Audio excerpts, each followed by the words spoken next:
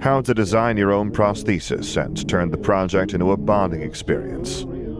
From Civil Wars, whistleblower tactics, schematic drafting, and the finer points of Sith adoption, the essential how-to guide for the engineering Jedi. By Jackdaw Krai. Read by Sam Gabriel. Based on the works of George Lucas.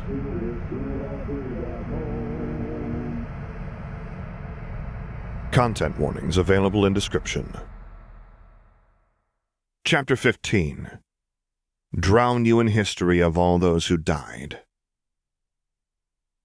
Staring at the ceiling tiles above him, Luke Skywalker honestly, truly, hand over his heart, couldn't sleep.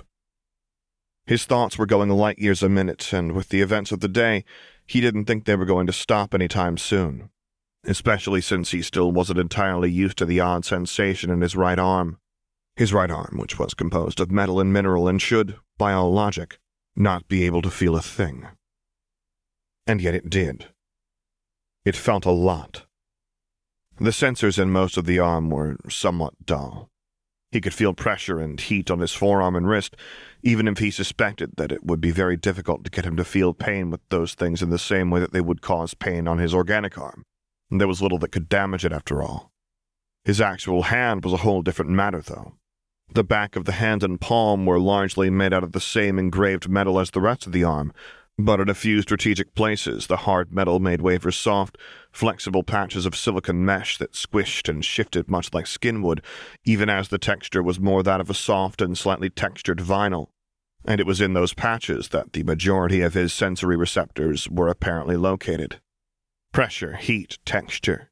He could feel practically everything with them that he could with his normal hand, even if it seemed like there was a constant sort of film between him and the thing he was touching, like he was wearing a glove over his hand in which the finer details of texture and temperature often got lost. It was a strange sensation, and one that he wasn't entirely too sure about yet, or even quite used to.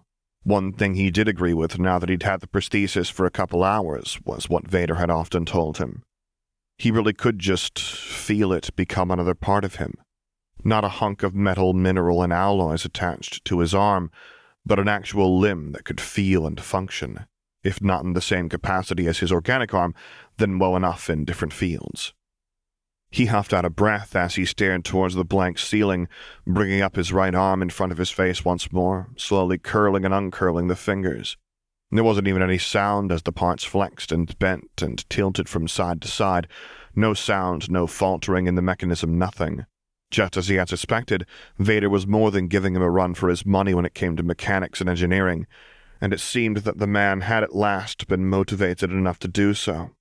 Now here he was, laying in the darkened recovery ward, unable to sleep a wink as all the odd and peculiar sensations that still came with the prosthesis were still too new to ignore, staring at a marvel of modern engineering. He didn't know how long it would remain a marvel to others as well. Technology marched ever onwards after all, but he already knew that it would never stop being extraordinary to him. Vader had made this for him. Him. He had seen how much time and effort the man had poured into making everything just right, from the very basics of the system to Luke's admittedly more useless requests regarding the aesthetic, even if he had exactly zero regrets making said requests. Even less so when the dim, faintly moon-like light of the nightlights within the recovery ward reflected off of the glossy white enamel, giving the whole thing a near ethereal look to it. No, he really didn't regret requesting a more mechanical look.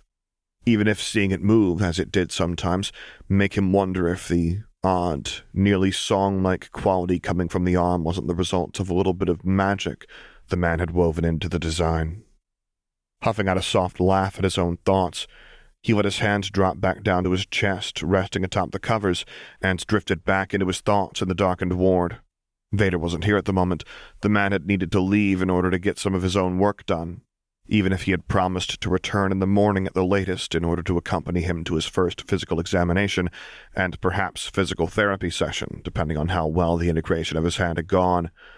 Luke wished he could have joined him there, if only for something to do, but he was to be kept in the medical wing for at least another couple of days for observations, if not a week. Apparently, losing a limb wasn't something they just allowed you to shrug off with copious amounts of Bacta and then go right back to work. You actually had to sit still for a moment and allow the professionals to do their jobs, which Luke, at the very least, could understand. Unfortunately, recovery for him meant slowly restoring energy levels. No more anesthetics to knock him out cold, and no way to get himself tired when his brain was still in overdrive over the fact that one of his arms was now not only made of metal, but also sending his brain some of the weirdest sensory data it had probably ever received. Even weirder than that time when Biggs had dared him to stick his hand into an old container that they'd found buried in the desert, and he'd stuck his hand right into something that had been both dead and clearly inside that container for some time. And he could understand the need to keep him in the recovery ward for a bit longer, and maybe even the mandatory bed rest, even though it was his arm that had been injured and his feet were fine. But Luke, for the life of him, couldn't understand how they expected him to sleep when he could have told them right from the beginning that that wasn't going to be the case. So that's where he was right now, in bed, dutifully staying there, not sleeping. He groaned out in frustration and pushed himself up, rearranging his pillows so that he could rest propped up against the headboard, and grabbed his comm off of the nightstand. This whole attempting to sleep effort was clearly going nowhere, so he might as well get some things done. Opening the GMN menu, he went into the chat function that he and all the members within the network used to share information on tasks needing to be done, updates on their own status, and shameless general gossip about anything and everything going on aboard the Lady. As far as he knew, he and Vader were the only organics that were a part of the droid-only chat room, something he had thought the droids would want just for themselves, and that only happened because they had requested for them both to join once Luke had told them the function of the chat room. Apparently, the droids considered Vader an honorary droid for reasons Luke was fairly certain had something to do with the man's ability to speak fluent binary, his great tolerance that bordered on affection for the droids of the Lady, and, now that he knew, the fair number of mechanics that were a part of his own body. The endlessly scrolling messages of the chat room as droids continuously uploaded and shared information in mere moments was almost dizzying to anyone not used to it. Fortunately, Luke was very used to it, and the moment he switched his status within the chat room to online, he was practically drowned in a text wall of various greetings and well wishes from the droids. Chuckling, he began to write back, and couldn't help the wide smile as the chat immediately fell silent, as the writing notification popped up next to his icon. Head Engineer Lars. Hey guys. The response was near instantaneous. MD03. Shouldn't you be asleep, sir? Head Engineer Lars. Unfortunately, recovering on bed rest means regaining a lot of energy with nothing to spend it on. My brain is running light years a second and refusing to even consider sleep, so I thought I would try to get some things done instead, or at least keep myself busy. PT3T. Query, what is the status of Head Engineer Lars? EM33. Statement. I wish to know as well. Query. Has maintenance been completed on Head Engineer Lars? Head Engineer Lars. At MD03, didn't you tell them? Or any of you at MDs? MD03. I did, but they simply refuse to accept the data unless it comes from the primary source. MD29. I had a similar issue as well. MD74. As did I. Head Engineer Lars. Emmy, you can't just ignore a data set because it didn't come from me. EM33. Statement. You are avoiding the query. HS0S. Agreed. Head Engineer Lars. I'm fine. I'm essentially fully operational again. They're just keeping me in maintenance to make sure that there aren't any hidden issues remaining. EM33. Query. Is the replacement component adequate? Head Engineer Lars. More than. Darth Vader did a fantastic job on the mechanics. I regained functions that I didn't think I would. And while they're still integrating into my system, the update should be installed soon, and I should have little issue. MD51. That is a great relief to hear, sir. IO3TP. Does this mean we will be seeing you in active duty once more? Head Engineer Lars. Active? Maybe, but I'll be kept on light duty for at least a little while. Once I get back on my feet, we're going to have a lot of work to do, though. VD013. I did not doubt that for a moment, sir. All the organics within the engineering core are talking about how they have had to split the workload between what they believe they will be able to finish without you and what they will need your presence for. Head Engineer Lars. Oh shit, really? DTK83. Unfortunately, I can confirm that VD013 statement, sir. Work has not begun or continued on various projects because they do not have faith that they will be able to do your vision justice without guidance. I'm paraphrasing, of course. Luke dropped his head back against his pillow as he dragged a hand over his face. Suns and sand. He'd have to get started on those instructional videos faster than he'd thought. Shaking his head, he once more began tapping away at his comm. Head Engineer Lars, tell me that at least Erebus is continuing work as usual? EM-33. Statement. Sensor data contains speech of Vice Engineer Livon instructing the engineering core to continue operations as normal. VD-013. At EM-33 is right, sir. Regular operations are continuing, but any projects that you started are at a standstill at the moment as a result of your incapacitation. Head Engineer Lars, remind me to see about giving them a raise. EM-33. Mission acquired. Mission status pending. Head Engineer Lars. Thanks, Emmy. EM-33. Head Engineer Lars. Anything else I should be aware of? RX-56. Statement. The biohazards left after name blacklisted's execution have been fully cleaned and the area disinfected. IDM-10. Statement. The biohazards that resulted from 13 names blacklisted's executions have been fully cleaned and the area disinfected. RX-56. Statement. At IMD-10 should keep to their lane. IDM-10. Statement. The more successful lane with which at RX-56 cannot hope to compete. RX-56. Statement. At IDM-10 could not compete with an obsolete model with a blade taped on top of their chassis. Head Engineer Lars. Okay, that's quite enough out of you two. I don't want to get any damage reports with either of your names on it. Got it? RX-56. Order status received. IDM-10. Order status received. Head Engineer Lars. Thank you. Anything else? EM-33. Negative. RX-56. Negative. IDM-10. Negative. VD-013. Nothing from me either, sir.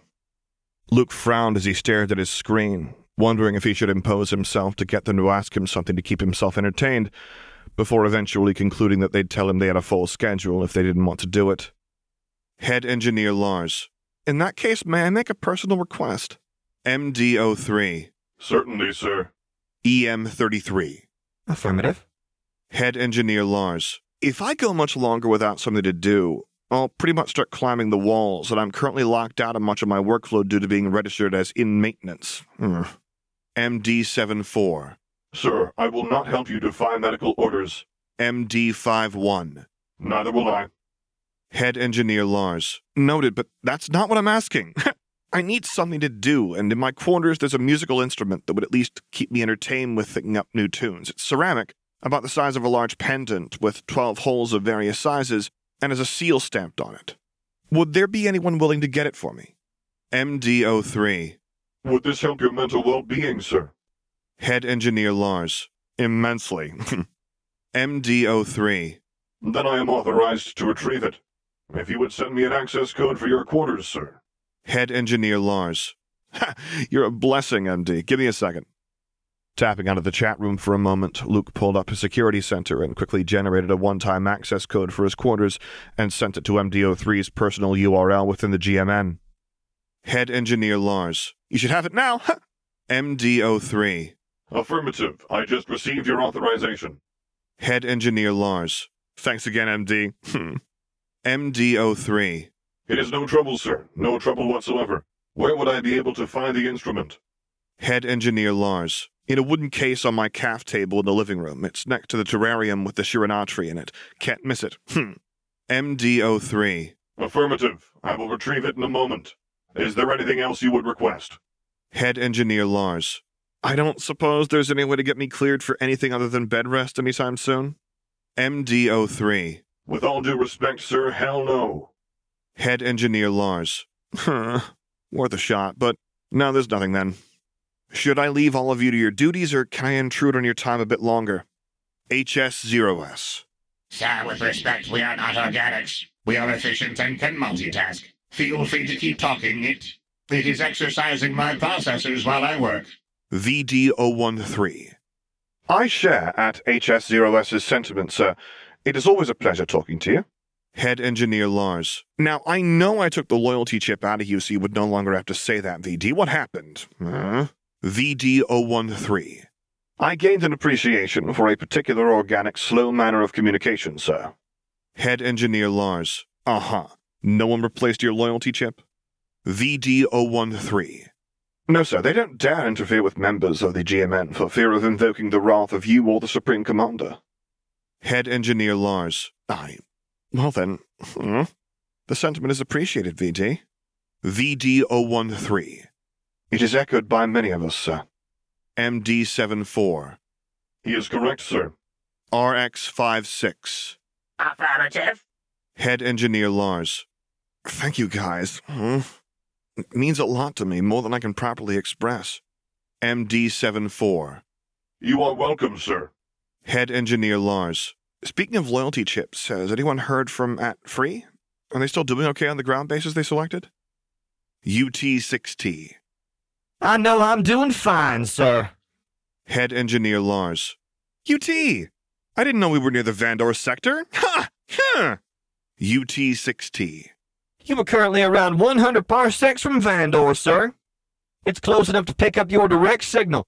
But what is it I hear about you landing yourself in maintenance and needing replacement components of all things? Head Engineer Lars. I didn't mean to. UT6T.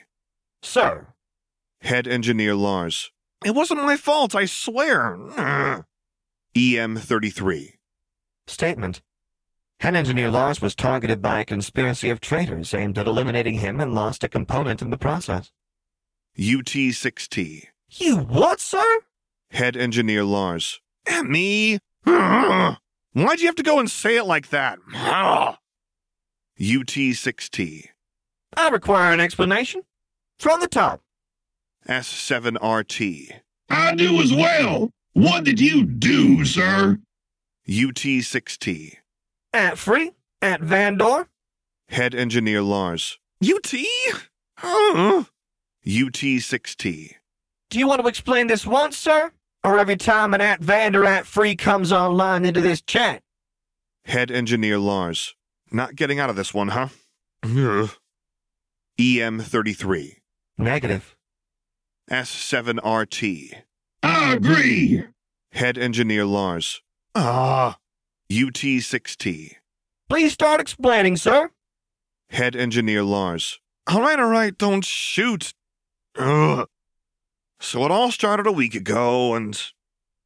He didn't know quite how much time passed while he gave an explanation to the GMN and the droids who decided to transfer to safer, less militarized planet-side installations, in this case Vandor. His chrono may be displayed at the top of his screen, but if anyone thought he was paying attention to the little numbers while telling his story, they were dead wrong. The whole story of betrayal, treason, and the loss of a limb, at which point he was obliged to supply a picture of his new limb, for which he finally had a reason to slice into the recovery ward's lighting to get some good pictures, was told at length. It was, honestly, rather fun to speak of it all. Oh, sure, there was more trauma there than he could shake a stick at, but simply talking about it helped organize some of the more disjointed moments in his memories, and the droids were exceptional at catching all manner of inconsistencies and asking for clarification, helping him sort through his own mental timeline of the events in the process. He got so involved, in fact, that he almost didn't notice it when the distinctive, rhythmic presence of a droid approached the doors to the recovery ward. Almost. Looking up as he signed off a quick goodbye, he saw the door's lock disengage and slide open easily as the distinctly spindly and humanoid frame of an MD-class medical nurse droid stepped through the frame, carefully holding something small and delicate in his graspers. Smiling as the droid approached in his trademark hobbling gait, he greeted him fondly. "Hey, MD." Greetings to you too, sir. The medical droid returned, something fond drifting through his tone in the air. I'm afraid I do not have much time to stay in person, but it is a pleasure to see you whole and hale once more. I did find your instrument, and may I say, I have never quite seen one like it. My databanks do not contain anything similar either. Luke chuckled as the droid carefully handed over the ceramic pendant ocarina, catching the cord of beaded gerbil leather it was hung from around his fingers. "You wouldn't," he agreed. "It is something of an open secret on Tatooine, and not one we normally advertise. This is a pendant ocarina. though you may be more familiar with the other variants that we do let outsiders use and purchase. A moment passed as MD03's systems whirred, presumably locating the word ocarina in his databanks. Ah, he said at last, tilting his head as he got a better look at the pendant Luke was holding in his hand. my, that does look incredibly different from the other type of instrument. Which is exactly the point, Luke agreed as he twined the beaded leather cord around his fingers. They were made to be easily disguised as something else and hidden under clothes. Music is important, especially for the people who aren't free. MD's visual processors and presence brightened for a moment at understanding. I see. He said easily, something conspiratorial in his tone. I shall file this knowledge under patient confidentiality, then? Luke smiled at his friend and dipped his head in a gesture of gratitude he hoped would be conveyed properly. Yeah, I would appreciate that, he agreed softly. The instruments themselves aren't particularly secret per se, but they're still mostly kept away from outsiders, even if the music they make isn't. Very well then, sir, MD said as he straightened back up to his usual posture. My databanks are sealed. Now please, if you'll excuse me, there is work to be done. Of course, Luke agreed readily. Thank you again for delivering this to me, MD. Left alone once more, Luke looked at the little instrument that had been delivered to him, so small for the immense thing it represented. Music, any type of music, from ceremonial to recreational, was a sacred thing to the children. It was an expression of what lay inside oneself, one's deepest feelings, desires, regrets, one's very being. To be able to express that oneself, even when words were forbidden, was an invaluable gift, and so, if there were no words they could speak, they sang and made music. During celebrations, at funerals, for ceremonies, and simply because they were alive. If there were children anywhere, the chance that one of them would know to play one instrument or another was near guaranteed. Drums, flutes, rocks, the ground, even their own bodies. If it could make a sound that could carry emotion, a child would know how to play it. And they would sing, with their voices, their hands, or their leku. They would sing in veiled words and hidden meanings in any tongue that wasn't their own, and freely in their own ancient tongue. They would sing of the desert, her moons, her suns, and her storm, sing of their veiled names when times were desperate, and the vows made to them in turn. They would sing of the star paths and flight paths, sing of runners and runners with pilots and forgers and healers. Sing of the free and freedom. Sing of the children and siblings and those who were still enslaved. They would sing. It hardly mattered where. And if at all possible, there would be accompanying music. The stomping and clapping of work songs, rhythmic as a heartbeat. The high and deep flutes of sandstorm songs, harmonizing with the howling wind outside. Away from where the masters would be able to hear. Away from where prying ears would betray the plans spoken in song. The wild, untamed drums, rattles, and even strings of the festivals, brazen and free where they were played for one and all to see. The masters unable to touch their players as they were free. And the low, haunting tremors of the various bells and slit gongs used for ceremony and prayer, deep, deep within the desert where the masters never went. Music, song, and dance were as much a part of the desert and the children as they were of it. It was within their blood and bones, buried in their very marrow and sacred as they themselves were. And Luke, as the freeborn Skywalker and runner of the storm, had taken on two sacred vows that carried with them the obligation of learning the music that sang within his bones. He still remembered the rites when he had first taken on the role of the freeborn Skywalker and runner of the storm deep within the mountains at the mouth of the underground river Raqqa. He had sworn his vows to the desert and later the storm, had marked himself in the name of his father and unknown mother, mixing earth, water, and blood in a Japor bowl, and drawn the marks of the free on his face with the resulting Dreska. Had taken on the role of first freeborn of the Skywalker clan, and with that, the accompanying responsibility of picking up an instrument and learning how to express what both his grandmother and father might not have been able to do in their lifetimes. No one had expected him to choose the instrument he did. Holding up the small pendant ocarina, admiring the way the light shifted over the glossy lacquer as it slowly spun on its cord, he thought back to that first choice he'd had to make as the freeborn Skywalker. Perhaps he had been expected to choose a more traditional freeborn instrument like a drum, rattle, or even the bells of Kashmir. Something that was loud and large and impossible to hide for people who did not want to hide. An instrument that would grant him the responsibility to play during festivals or ceremonies, highly coveted and treasured spots. It was certainly what had been most strongly expected of him, since he possessed the proclivity for it, according to the elders, with his ability to hear stories in the wind and read the stars in the sky. A ceremonial instrument had almost been expected to be what he chose at his rites. Instead, he had chosen the pendant ocarina, a slave instrument. Easily learned, easily concealed, but hard to master. It was a storm instrument, a night instrument, a travel instrument, something to bring comfort and memories when the wind howled and the road was long. Something to play whenever, wherever, festival, funeral, ceremony, sandstorm. It hardly mattered. Despite being mainly associated with the sandstorm, the ocarina was an all-purpose instrument and had the prestige of one, too. He'd chosen it nonetheless, and not soon after, he had been presented with the ocarina he now held in his hands.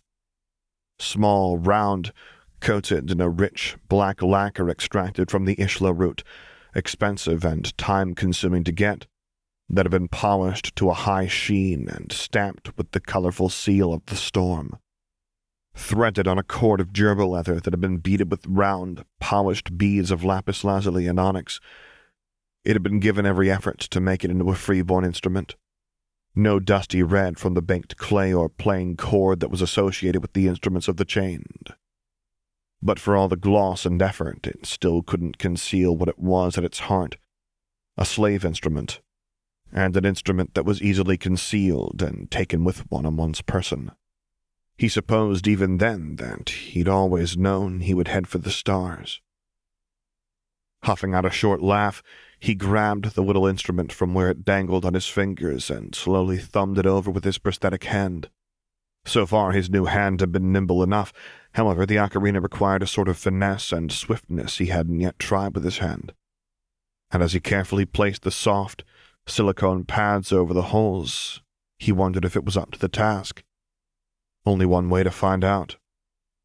Placing the mouthpiece to his lips, he blew the first note into the instrument, and with it, the air. A breathy, trilling note sang through the air, high and light, and immediately he knew what this song would be about. Hopefully his fingers would cooperate. Switching off the notes to something a bit deeper and hollower, he began the fall from dizzying heights, the fall of the first runner, not yet running anywhere but their doom. The light tapping of his fingers began a staccato pattern of highs and lows, a dash through the endless hills of the dune sea as they made their bid for freedom underneath the burning suns, their master right on their heels. On and on, through the vast stretch of desert into the unknowns of the southern half of Tatooine, where even the children rarely dared to tread for fear of the harsh climate. He traced the sun's paths in crescendos as they rose ever higher and then dropped below the horizon, one after the other, all while the harried pattern of footsteps running through rough sand from relentless pursuers was mirrored by Luke's fingers tapping out a frantic beat that wove into the air, on and on and on until, switching off his rapid beat for longer, more stately notes as the first runner began to tire from the great distance and time, he closed his hands in a little cover over the ocarina, the notes hollowing and echoing like they would in the proper Elder Mountains. Long, echoing notes for the mountains said to be as old as Tatooine itself, stretching across the southern half of the planet and reaching heights unimaginable unless seen. Jagged and rough, Luke let the notes match to those of the mountains as the first runner began to chase deeper and deeper into the treacherous terrain, desperate to escape the master still pursuing them across distances unimaginable, their greed, cruelty, and lust for what was never theirs to take, fueling them to keep after the first runner. Higher and higher they climbed, over ever rougher terrain, Luke's fingers flying to match the maddened chase across cliffs and canyons, as the first runner ran and ran and ran, with as desperate a tune. Higher and higher and higher, a sharp, screeching tone speared through the air, as Luke tapped off his highest note as quickly as he could. Unstable, quivering, maddening, desperate. And the first runner fell. They slipped along with the tones, a dizzying fall through the notes as they plummeted into the abyss. Luke's fingers aching as he attempted to keep up with the first runner hurtling, lurching through the air as they plunged into the greatest depths of Tatooine, where it was said the very core of the planet waited at the bottom to any foolish enough to slip in. Down, down, down, until Luke's notes couldn't go any lower, and then the end. The sickening, shrill note followed by complete silence, a deep, deafening silence. Luke panted as he regained his breath during the 1, 2, 3 beats of silence that followed, his chest heaving to bring in enough air after that hellish attempt at the fall of the first runner. 1, 2, 3, then a miracle. Setting his ocarina to his lips once more, Luke blew out a breathy, barely audible tone. Long, ghostly, a sound where there should be none, a saving grace at the darkest heart of the world. The rise after the fall, moonlight in the darkest night. Soft, soothing notes, as much for his aching lungs as the broken body that lay at the bottom of the abyss, the heart of the world. A whisper of notes so far away that it might as well not have existed at all. But it did. And the endless repetition of those first 3 notes grew louder and louder as moonlight pierced the darkest heart of the abyss, blinding ruined eyes, blinding, battering, butchering, healing. Let it never be said that the moons were gentle in their kindness. Heavy, sharp notes to underscore the wretched process of healing the 3 siblings of the night brought to the first runner, wove through the lighter tones of hope. Of a chance, of freedom, swelling, rousing notes that encouraged one to stand, even though it hurt, even though the broken bones of your legs were still fusing into something coherent. Healing and pain and moonlight and darkness, all in perfect concert as Luke tapped out the high and low notes in an intricate pattern that Luke could not explain how to create beyond the manner in which the wind showed him, through doing and letting one's fingers and breath be guided by the very air itself. And then at last the first runner took a step. Eyes opened, and Luke uncapped his hands from around the ocarina, the notes clarifying alongside the first runner's sight. Here they were, at the darkest heart of the world, alive. Through sand and rock they had been chased, across the very desert herself, until her child could take it no more. And here they were, here they were, here they were, the note seemed to say. A motif that cycled again and again as Luke's fingers shook over the holes, the air shivering as it blew through and shook the notes in turn. Now where was there to go but up? Fingers dug into the jagged rock of the abyss and air holes of the ocarina as the first runner and the notes rose back out of the abyss, heavy, thick notes that clung to the air like the first runner clung to the rocks of the cliffs as they pulled themselves out, step by step, higher and higher, under a steady beat. A beat steady enough that the soft, whistling wind notes were nearly unnoticeable at first. Soft, whistling, and rising. Rising higher, louder, until the breath in Luke's lungs formed notes loud enough to pull at the first runner's bloodied and tattered body. Still clung to the rock. Swelling louder and stronger, the wind notes began to take over the beat of the climbing with more and more power until it fell away altogether, the first runner clinging to the cliff sides as Luke blew the notes of the storm. Tearing, destroying winds that whipped through the abyss, howling through the ravine like a wild animal, the first runner helplessly caught in the might and rage of the storm until it pulled at them once, twice, thrice. Luke's fingers flew as they tapped out the whirlwind in which the first runner was caught and tossed around by the winds, yanked right off of the ravine wall and into the open air, plummeting as the storm tore into the song, wild and untamed, sweeping the first runner off of the side of the abyss in a tempest of sand and wind. Let it never be said that the storm was gentle in its kindness.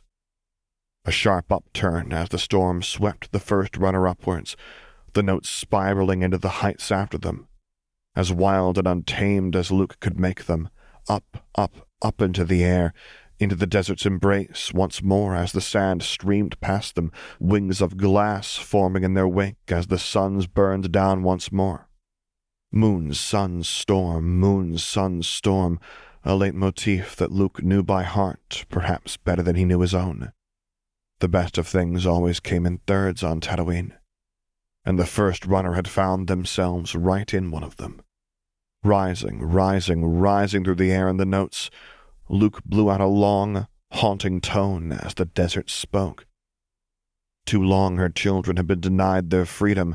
Too long the masters had gloated and beaten and laughed and killed. Too long. And so, she would send someone. The first of many. Someone who had proven to be willing to go further and farther for freedom than perhaps anyone else. Would they be willing to be that someone? Moon, sun, storm, moon, sun, storm, a leitmotif that Luke knew by heart, for it was the one of the first runner, and all that came after them. For them, for all who tended to the flight paths, and for Luke, a runner he may no longer be, even if he was making something of a reprise of his role as of late, but a runner. He would sooner eat glass than break his vow to the storm. A vow that was made here, for the very first time, as notes spiraled and weaved through the air like the storm that had lifted the first runner up into the embrace of the desert and all she was. Careful, quivering notes stretched the moment between question and answer, the moment where it all quite literally hung in the air. Then the agreement rang out in a strong, clear crescendo of notes that clattered like water, and Luke drew in as deep a breath as he could to prepare for the coming of storms. His chest swelled up, and with his fingers pressed on the beginning note of the third movement of the first runner's flight. High, trembling, a mere graying caught at the high point of a sandstorm before the vertigo of the fall. And fall it did. The notes and first runner tumbled headlong into the winds, wings of glass and gossamer trailing behind them as the storm granted them flight. Dipping, diving, rolling through the air, Luke's fingers swept over the ocarina in a desperate bid to match the sheer ferocity of the storm blowing in, to measure justice against the masters.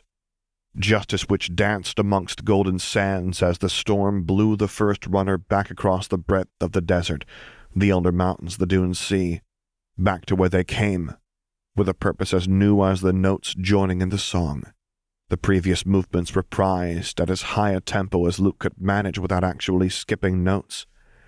High and low with trills and grace notes that nearly had Luke fumbling his own instrument as the first runners soared across the skies, the storm buffeting their wings until they, at last, landed back where they began, changed, renewed, free. The coda to the movement trembled to a close as the first runner walked over the shifting sands of the desert, back into the city, where the slave quarters waited. Catching his breath after the truly monumental undertaking that was playing the coming of storms on a pendant ocarina, Luke prepared for the optional fourth movement to the first runner's flight.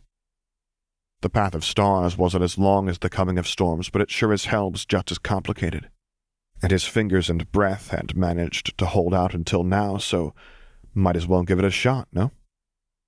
Setting the ocarina back to his lips, Luke nearly blew the first note when a sudden noise startled him out of his concentration and had him dropping his instrument altogether, eyes snapping up towards the source of the unexpected intrusion into his concentration.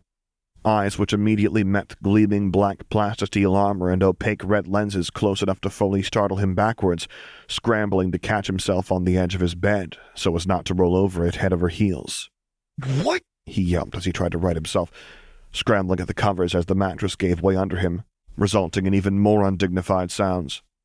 A burst of static and the rapid approach of footsteps was his only warning before one hand firmly caught him by the upper arm, while the other pressed heavily into his back, splayed fingers widening the surface of a stable support. Trying his best to stop flailing, Luke looked upwards towards the man who had prevented him from taking a nasty tumble and was now carefully hauling him back up. Then he huffed out an exasperated sound as the realization of who it was that was helping him finally fully sank in. Vader. The man had snuck up on him again. "You know," he muttered idly as Vader carefully righted him once more, placing him back against the fluffed-up pillows that rearranged themselves without anyone touching them, the air humming with concern, worry, and a small splash of amusement. It might not be a bad idea for you to start wearing a bell. At least that way you wouldn't keep giving me near heart attacks. Vader deposited him gently against the pillow and rumbled out an indignant sound as he sat down in the bedside chair. I am not some loth cat you can simply tag like that, little one, he chided while tucking the covers back into place. Luke nodded seriously. Right, of course not. The sneaking up on me and playing with your kill have absolutely nothing reminiscent of cats. What was I even thinking? He deadpanned. The air around them roiled as Vader visibly prepared himself to make a retort, only to find none.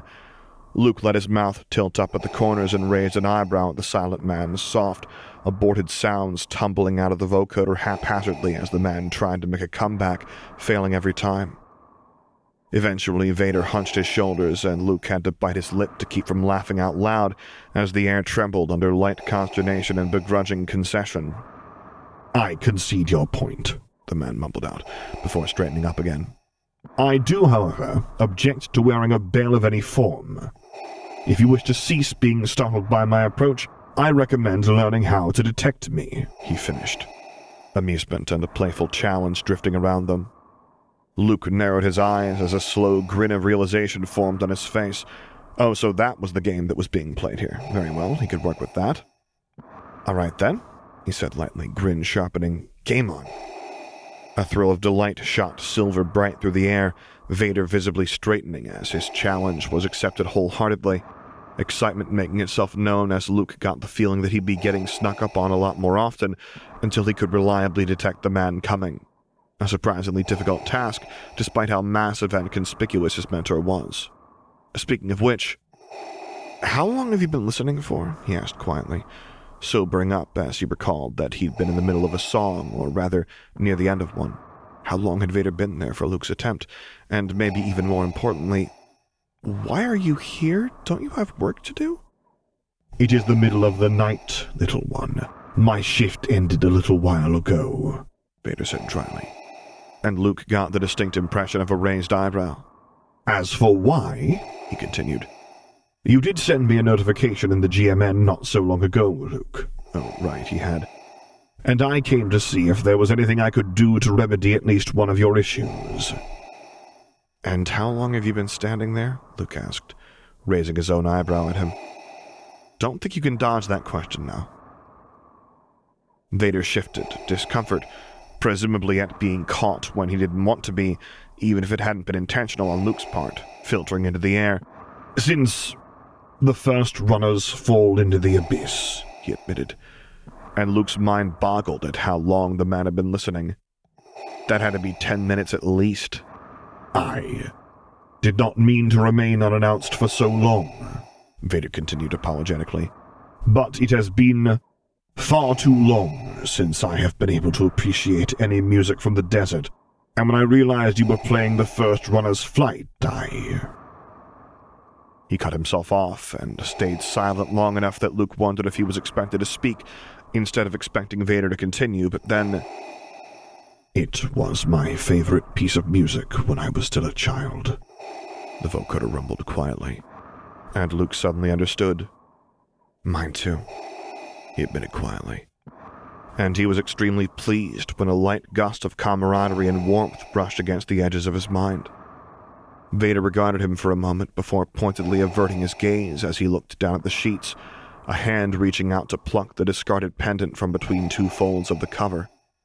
As Luke looked on, Vader picked up the small ceramic with a delicate touch, treating the fired and lacquered clay with all the caution of someone handling spun glass, lenses occasionally glancing back nervously towards Luke to gauge his reaction to Vader handling his instrument, only relaxing when Luke pointedly settled back into the pillows and simply watched with a smile. Usually handling someone else's instrument without explicit and clearly worded permission, especially if the instrument was linked to the roles that person chose, was offensive at best and a grave insult at worst. Instruments were precious in more than just the rare materials they were made of when they could afford to be. Setting aside the fact that they were used to make the music so sacred to the children, They were also the tools to keep the community together and strong, tools for worship, and even for communication with various entities if the user was particularly skilled. Not to mention that each instrument, from drums to flutes, was as unique as the person who played it, personal and special in ways more than just material. To mess with them was more than just to mess with someone else's property. Those were the rules for strangers and acquaintances, though. Vader was home. Just like his aunt and uncle were allowed to move his ocarina about if need be, and just like Luke and his uncle were allowed to handle and even learn to play, in Luke's case, Aunt Beru's kalimba, Vader, as his home, was more than welcome to examine his ocarina. And judging by the manner in which the man seemed to be utterly fascinated with the little pendant that was nearly swallowed whole by his hand, Luke didn't doubt that he would treat the instrument with the level of respect it deserved. A gloved thumb carefully ran over the stamped and painted seal on the instrument, seemingly utterly transfixed by the symbol of the storm, and the runner's wings subtly worked into the image. He didn't wonder if this was perhaps the first time since leaving Tatooine that the man had seen a proper instrument from the desert again. The measure in which he spoke of music, the sheer joyous awe that ran through the air, the taste of memories on Luke's tongue that weren't his own, and how reverently he held Luke's ocarina all spoke the words he doubted the man would be able to articulate. At last, Vader seems to have his fill of examining the pendant from all sides and running the beads through his hand. He carefully dropped the instrument back into Luke's waiting hands, a hint of reluctance shimmering around him like a veil, and Luke wondered if he had been too young when he had been taken away from Tatooine to have his own rights, or even would have been able to choose an instrument if he had been able to get his rights. Luke knew he was lucky in that respect after all. He was freeborn. There had been no doubt as to whether or not he would be able to take a role that included an instrument as an essential part, but Vader had been born a slave. Nothing was guaranteed as a slave, not even your next sunrise, especially not your next sunrise. Twining the beaded leather back around his hands in the manner that had been taught to him was most secure for when playing, he rested his hands on the cover instead of immediately continuing to play, and he thought he almost sensed a flash of disappointment at that around him, chuckling softly at how, despite everything else, Vader was behaving very much like a child at the moment. Luke watched as the man tilted his head in curiosity, now aimed at Luke. I must admit, I did not think you would play the pendant ocarina, little one, he noted softly, curiously as he leaned forward slightly in his seat. The bells or the drums, perhaps, maybe even something with strings, but the ocarina, especially in this form, admittedly never crossed my mind. Luke laughed softly but nodded in agreement. Yeah, everyone back home was pretty surprised when I chose this, too.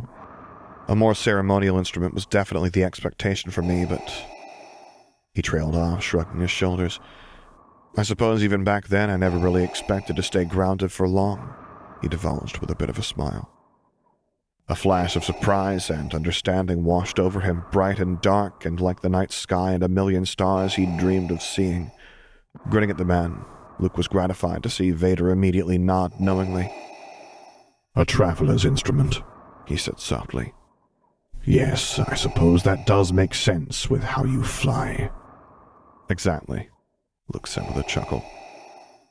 I don't think I could have ever chosen something that would be difficult to lug around or, moons help me, something that had to be stationary or hidden within the desert herself. He shuddered theatrically, and grinned even wider when Vader rumbled out a burst of staticky laughter and nodded in agreement.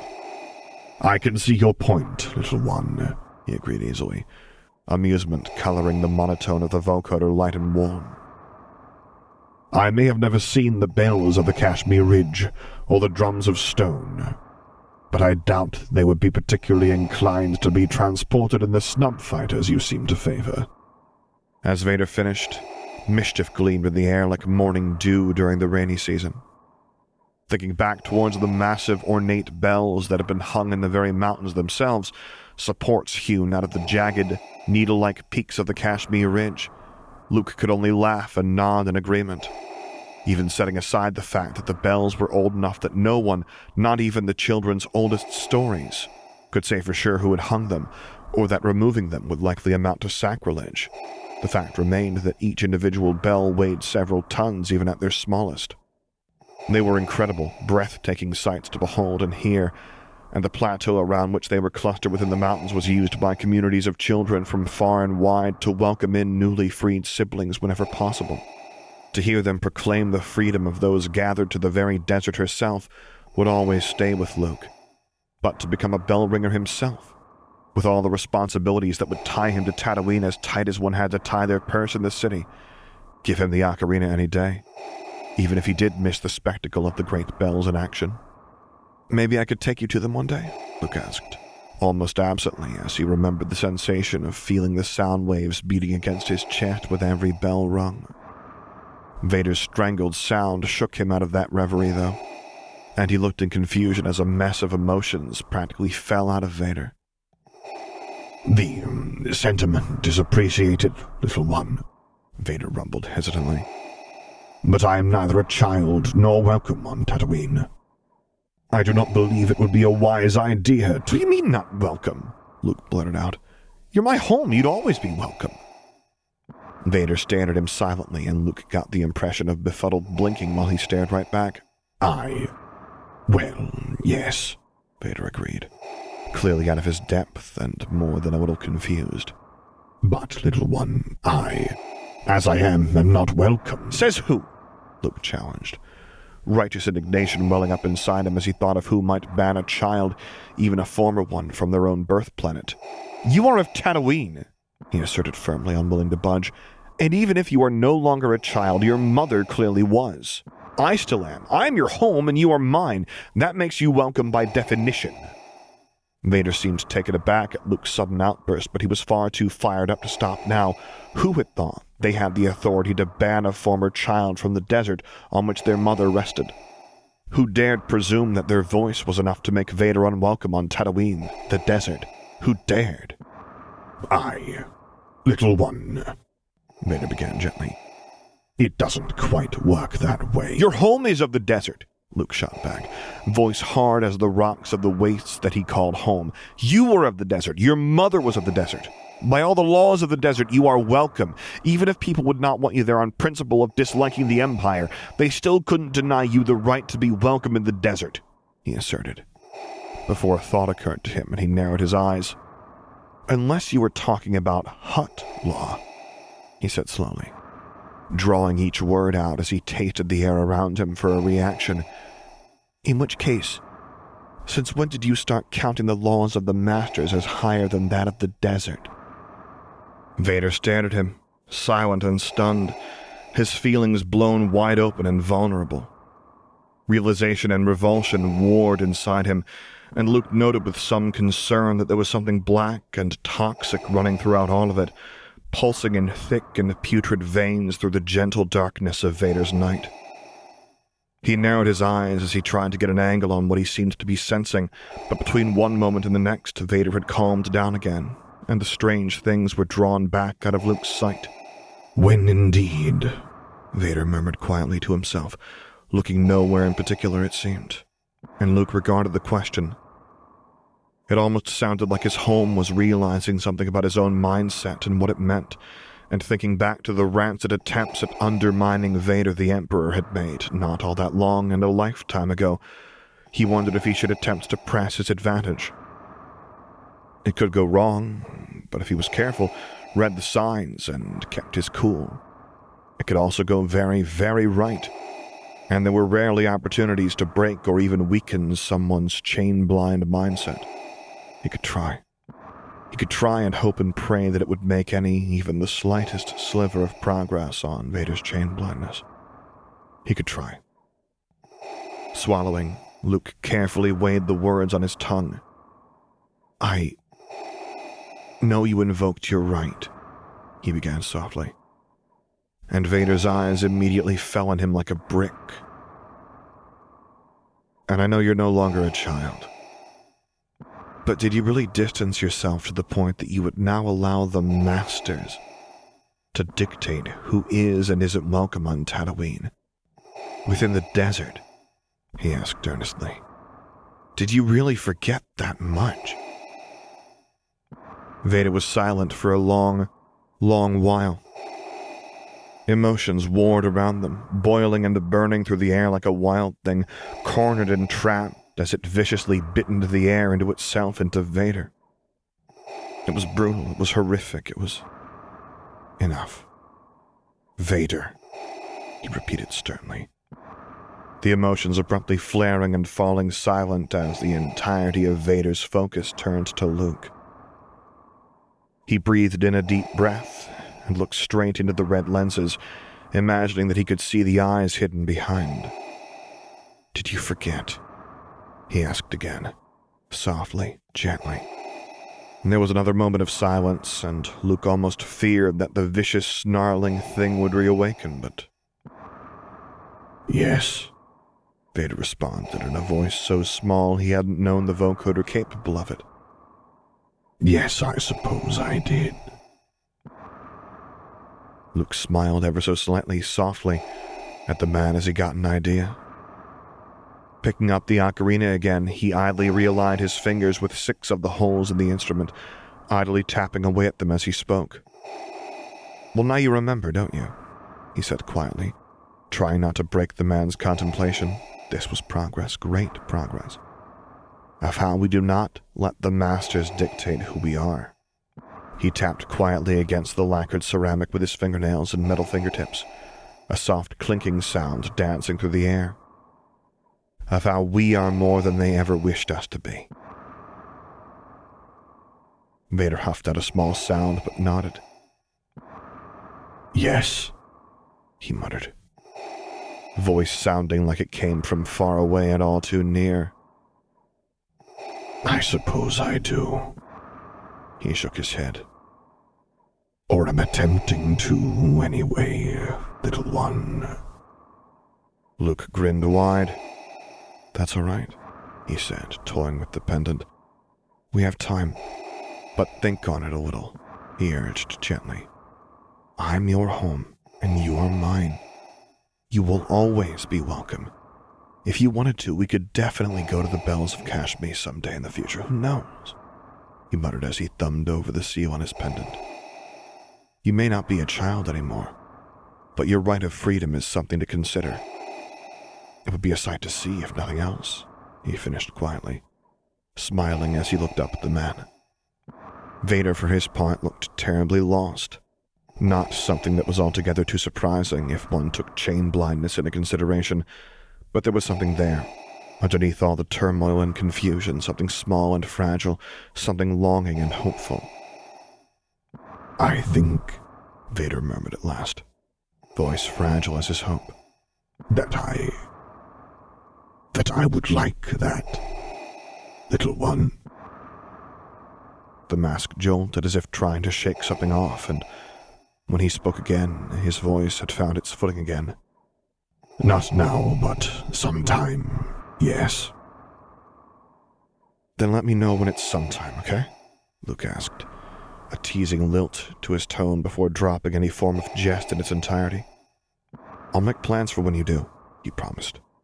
Not exactly a vow, but it felt as binding as one nonetheless.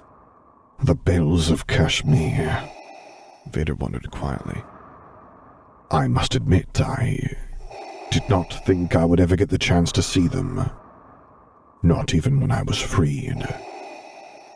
And didn't that just say a million unspoken words about the state of his freedom, Luke thought?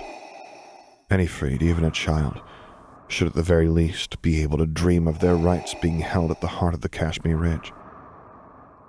It wasn't essential to freedom, nothing was beyond the very act of being free, but it was still important, precious. It was the openness of one's culture and community, the thrill of journeying so far when previously one might not have even been allowed beyond a fence. The wonder of open skies and mountain peaks, and an oasis hidden within the earth itself. It was a part of the flight paths as much as the actual flight within the Junlan wastes. And he knew for a fact that in other places on Tatooine, there were similar sacred rites where children could perform their rites of freedom. He had wanted to see all of those as well, visit every place that brought such joy to his siblings, maybe one day. For now, making the journey towards the Bells of Kashmir with Vader seemed like a far-off dream. Well, I'll definitely have to take you one day then, Luke noted happily. Someday. Yes, Vader agreed, something odd in his voice. someday. In the meantime, Luke said, drawing Vader's attention back to the present from wherever it had wandered off to, would you mind if I finished the first runner's flight? He held up the pendant with a meaningful look. Surprise cut through the air like a shooting star, and Luke had to admit that there was something gratifying in the way Vader's lenses immediately tilted down to the pendant he was holding before back up again. The path of stars, he said, surprise and just a hint of awe coloring the monotone of the vocoder. Luke laughed silently and nodded, glad to see that even if his home had forgotten much, he hadn't forgotten music. Yes, the song was going well enough that I thought I might as well see if I could make my new fingers cooperate well enough to play the fourth movement as well, he said as he tapped the metal edges of the fingers in question at the side of the pendant, giddiness setting in once more as he remembered just how, even while playing the Coming of Storms, his prosthetic fingers had never seemed slower or more unwieldy than his organic ones, reaching just as smoothly and swiftly even as he pushed his own limits with what he could perform, even before losing a hand. His prosthesis nearly singing in a way Luke didn't quite understand the harder he pushed it. The path of stars was nothing to scoff at, and he may fail miserably, but he'd never know if he didn't try, right? Vader, for his part, was radiating a hesitant sort of excitement that had Luke grinning in turn. I must admit I did not think that the first runner's flight could be played on a pendant, he said wonderingly, clearly eyeing Luke's instrument with curiosity as he settled into his chair. Let alone the path of stars. Well, Luke said with a grin, tapping out the main riff of the movement without playing it just yet, refamiliarizing himself with the complex lacework of notes. I never did do well with limits and boundaries. It's why I looked towards the sky for my adventure. Vader chuckled quietly. Then you and I may be more alike than anticipated, little one, he returns to Luke's surprised look. I remember dreaming of seeing every star in the sky. And visiting them all, Luke completed, voice a touch breathless as a slow smile of recognition bloomed over his face. Just like the first runner ran between the stars, they finished together. And for a moment, just a moment, Luke swore he could see the night sky shine around them as their voices fell into perfect sync. They stared at each other for a moment, and Luke could feel the shared recognition, the familiarity, the kinship warm him up inside like he'd just eaten an entire bowl of one of Aunt Beru's stews. He wasn't alone in this. Somewhere on Tatooine, decades ago, the person Vader had been back then had looked to the stars and dreamed the exact same dream Luke had. He wasn't alone. Even then, he wasn't alone. More alike than anticipated indeed, Vader repeated. And there was a breathless quality to his speech that didn't translate well through the vocoder, but that the mirror image of all the emotions Luke was feeling translated better than anything. Vader had dreamt of the stars too all those years ago, of walking between them just to be there with no goal in mind. So many people he'd met over the years had dreamt of the sky too, but they'd dreamt of escape, of leaving for a goal, of going somewhere. But Luke had just wanted to fly between the stars for the sake of it, explore and fly through the deepest recesses of space with no rhyme or reason but simply to be there, drift amongst the endless void and twinkling lights. Something just felt right about that. And he couldn't pinpoint why, but something told him that Vader had felt that pull too, that draw. Like it was where they were meant to be, the most natural thing in existence. Star dreamers, he muttered quietly, still staring into the red lenses with a disbelieving grin as he recognized himself, as if staring in a mirror. Star dreamers. The both of us. Vader nodded quietly. Fated, he murmured, nearly inaudible. It was fated. Luke laughed almost soundlessly.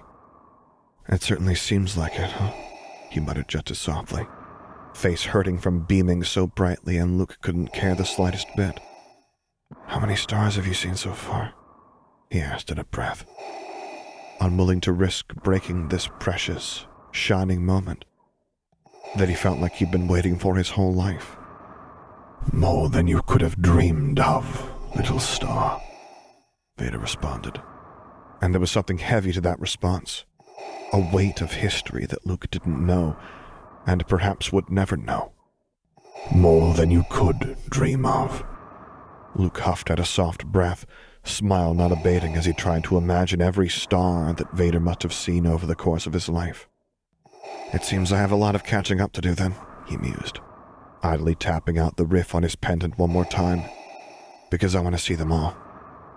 Vader laughed quietly in a clatter of static, the air around him laughing with him as it sparked to life with fondness, recognition, and a fragile hope for the future. "If you would permit me," he muttered softly, "I would show you every last one of them. Those I have seen, and all those still waiting out there." "It's a deal," Luke agreed brightly, warmth and joy misty as it rose through the air on the thermals of memories and hope. "Now then," he said, finishing tapping out the riff for the last time and holding up the pendant with a smile. "The path of stars?" "If you would be so kind," Vader agreed, sitting back while anticipation shimmered in the air. "I would love to hear it once more." Without any further words and the flash of a smile, Luke took in a slow, deep breath and blew out the first trilling notes of the last movement of the first runner's flight. High and alert as they entered the slave quarters, the masters still far out in the sand of the dune sea, trailing back from their unsuccessful hunt. With grace notes and switching octaves, he added voice after voice as the first runner passed through the quarters, gathering siblings by the dozens as they went until at last 1,000 voices joined the chorus of the song. Luke knew he wouldn't be able to do the 1,000 voices of the chorus like the one time, and only one time, he had heard it performed at the Bells during one of the largest freedom rites he had ever seen. 43 siblings had joined them in freedom that day, Luke having personally run 8 of them through their flight. And nearly every runner and child in the Jundland Wastes had been in attendance, instruments in tow to welcome the freed in. The first runner's flight had rung out through the mountains like never before, all celebrating the joyous return of their siblings to freedom with music, dance, and song. It had been a day to remember. And while he would never be able to replicate the 1,000 voices of the chorus like he'd heard them that day on his own, he could still strive to try. And to try he did. His fingers flew as they tapped, pressed, and teased out the notes from his ocarina, pushing the very limits of what his little instrument was capable of as the first runner gathered round all their siblings, urging them to move faster and swifter before the master came back, and then, with 1,000 souls around them, they called on the storm. And the storm answered. A high, piercing note in conjunction with the deepest one his instrument could make heralded the arrival of the great sandstorm of the desert. Kestra, in all its glory, had arrived. And a whirlwind of notes, octaves, and impossible jumps in pitch marked the moment when 1,001 siblings were raised up into the sky, beyond the clouds, beyond the blue, and into the embrace of the stars. The soaring riff of the Path of Stars jumped in with the 1,000 voices as the children walked the skies for the very first time towards freedom, their bodies discarding the loads and burdens they'd carried for so long, until they were as light as the stars themselves. Light, brilliant, and shining out from the sky in a trail where they were still running to this day, free and eternal, following their runner between the moons and across the night. The brightest star of them all that every child knew the name of. The Skywalker. And with every note that told the story, soaring, tumbling, and as free as any star, Luke could feel the quiet awe and joy from his side, Vader silently listening to one of the first stories any child was told, as soon as their eyes could see the stars. And with every breath he drew, the air tasted of memories, and the moments they spent gazing at the sky with a shared dream, separated only by time. 2 star dreamers, feeling that all this time they weren't alone, at long last. The text of this story is available on AO3. Theme music written by Jackdaw Krai, Sputnik, and Sam Gabriel. If you would like to commission me to record a story, voiceover, or character, please get in touch with me using the contact information on my website, which is located at samgabrielvo.com. And there you can find other stories that I've read, as well as links to my Patreon page, to which I hope you will consider subscribing to support me, and my Discord server, where I record things live for your enjoyment. And finally, as always, thank you for listening.